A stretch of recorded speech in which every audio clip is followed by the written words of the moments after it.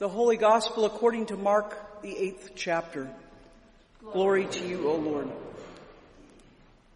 Jesus began to teach them that the Son of Man must undergo great suffering and be rejected by the elders, the chief priests, and the scribes, and be killed, and after 3 days rise again. He said all this quite openly, and Peter took him aside and began to rebuke him. But turning and looking at his disciples, Jesus rebuked Peter and said, "Get behind me, Satan, for you are setting your mind not on divine things, but on human things." Jesus called the crowd with his disciples and said to them, "If any want to become my followers, let them deny themselves and take up their cross and follow me. For those who want to save their life will lose it. And those who lose their life for my sake and for the sake of the gospel will save it. For what will it profit them to gain the whole world and forfeit their life? Indeed, what can they give in return for their life? Those who are ashamed of me and of my words in this adulterous and sinful generation, of them the Son of Man will also be ashamed when he comes in the glory of his Father with the holy angels." The Gospel of the Lord. Praise to you, O Christ.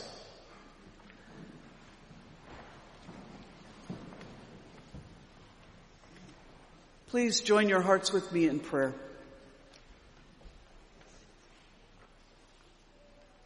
Lord, you call us to pick up our cross and follow you. Give us courage to follow, not knowing where we go, but only that your hand will lead and guide us. And now may the words of my mouth, the meditation of our hearts, and the living of our lives be acceptable to you, O Lord, our rock and our Redeemer. Amen.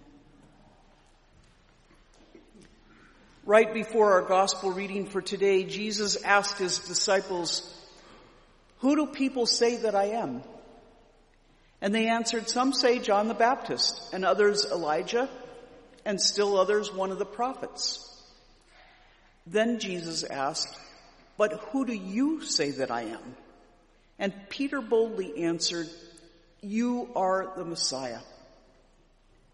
Now Mark tells us when Peter heard Jesus teaching that the Son of Man must undergo great suffering, be rejected by the elders, the chief priests, and the scribes, and be killed, and after 3 days rise again, Peter began to rebuke Jesus.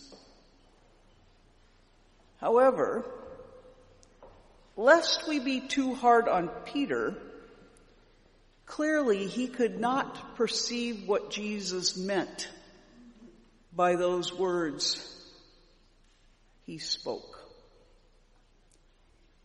Peter couldn't comprehend what Jesus was saying. He simply didn't understand.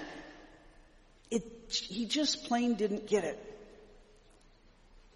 Jesus, the Messiah, must undergo great suffering, be rejected, be killed,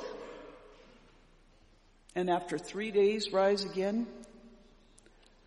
Those were words Peter was not ready to hear,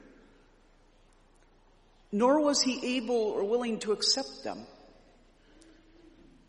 They were no doubt as harsh to Peter's ears as if they would be for any one of us. Think about times when you've received unexpected or unanticipated bad news, like those calls that come in the middle of the night, when your phone disrupts your sleep and in your groggy state you answer, and you hear the dreaded news that a loved one has suddenly died. Like many of you, I've been on the receiving end of those calls. And at first it doesn't compute in your mind. You may even say out loud, as I have done, "Can you repeat that?" And only after hearing it the second time do the words actually begin to sink in. I can certainly understand Peter's confusion and his inability to process what he's been hearing from the lips of Jesus. You have to remember that at this point in time, Peter doesn't have the experience of the post-resurrection, the experience that would have given him comfort and consolation. And so those words, suffering, rejection, be killed, were incomprehensible to him. They simply didn't compute in his brain. And he certainly could not have known what Jesus meant when he concluded with, and rise again. Yet for Peter's sake and for our sake, for the sake of the whole cosmos, Jesus did suffer. He was crucified, died, and was buried. He descended to the dead. And on the third day, he rose again. And now, like those first disciples, Jesus calls us to take up our cross and follow him. So you want to know what taking up our cross and following Jesus looks like? You want to know what discipleship means for us? First, I'm going to tell you what it doesn't mean. Taking up one's cross doesn't mean bearing the burdens of an abusive relationship. It doesn't mean berating ourselves and beating ourselves up for our own human imperfections and shortcomings. Nor does it mean accepting human suffering as the will of God, because it's not God's will for us or for anyone to suffer. It doesn't mean giving others power to trample all over us. Nor does it mean having to grin and bear it as though our suffering somehow emulates Christ's suffering. Rather, for those of us who follow Jesus today, I'd like to offer up that taking up our cross means standing for peace in a world that all too often is quick to turn to violence. And it means working for justice for all people, in all times, in all places. It means being instruments of reconciliation wherever there is discord. It means speaking up for the weak and vulnerable and giving voice to the voiceless. It means caring for God's good earth and all its creatures. Taking up our cross and following Jesus means denying our appetite for selfish ambition.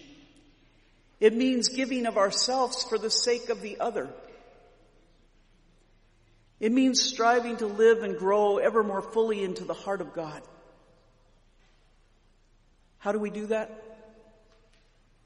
By sharing the good news of Jesus through our own acts of love, mercy, grace, and forgiveness.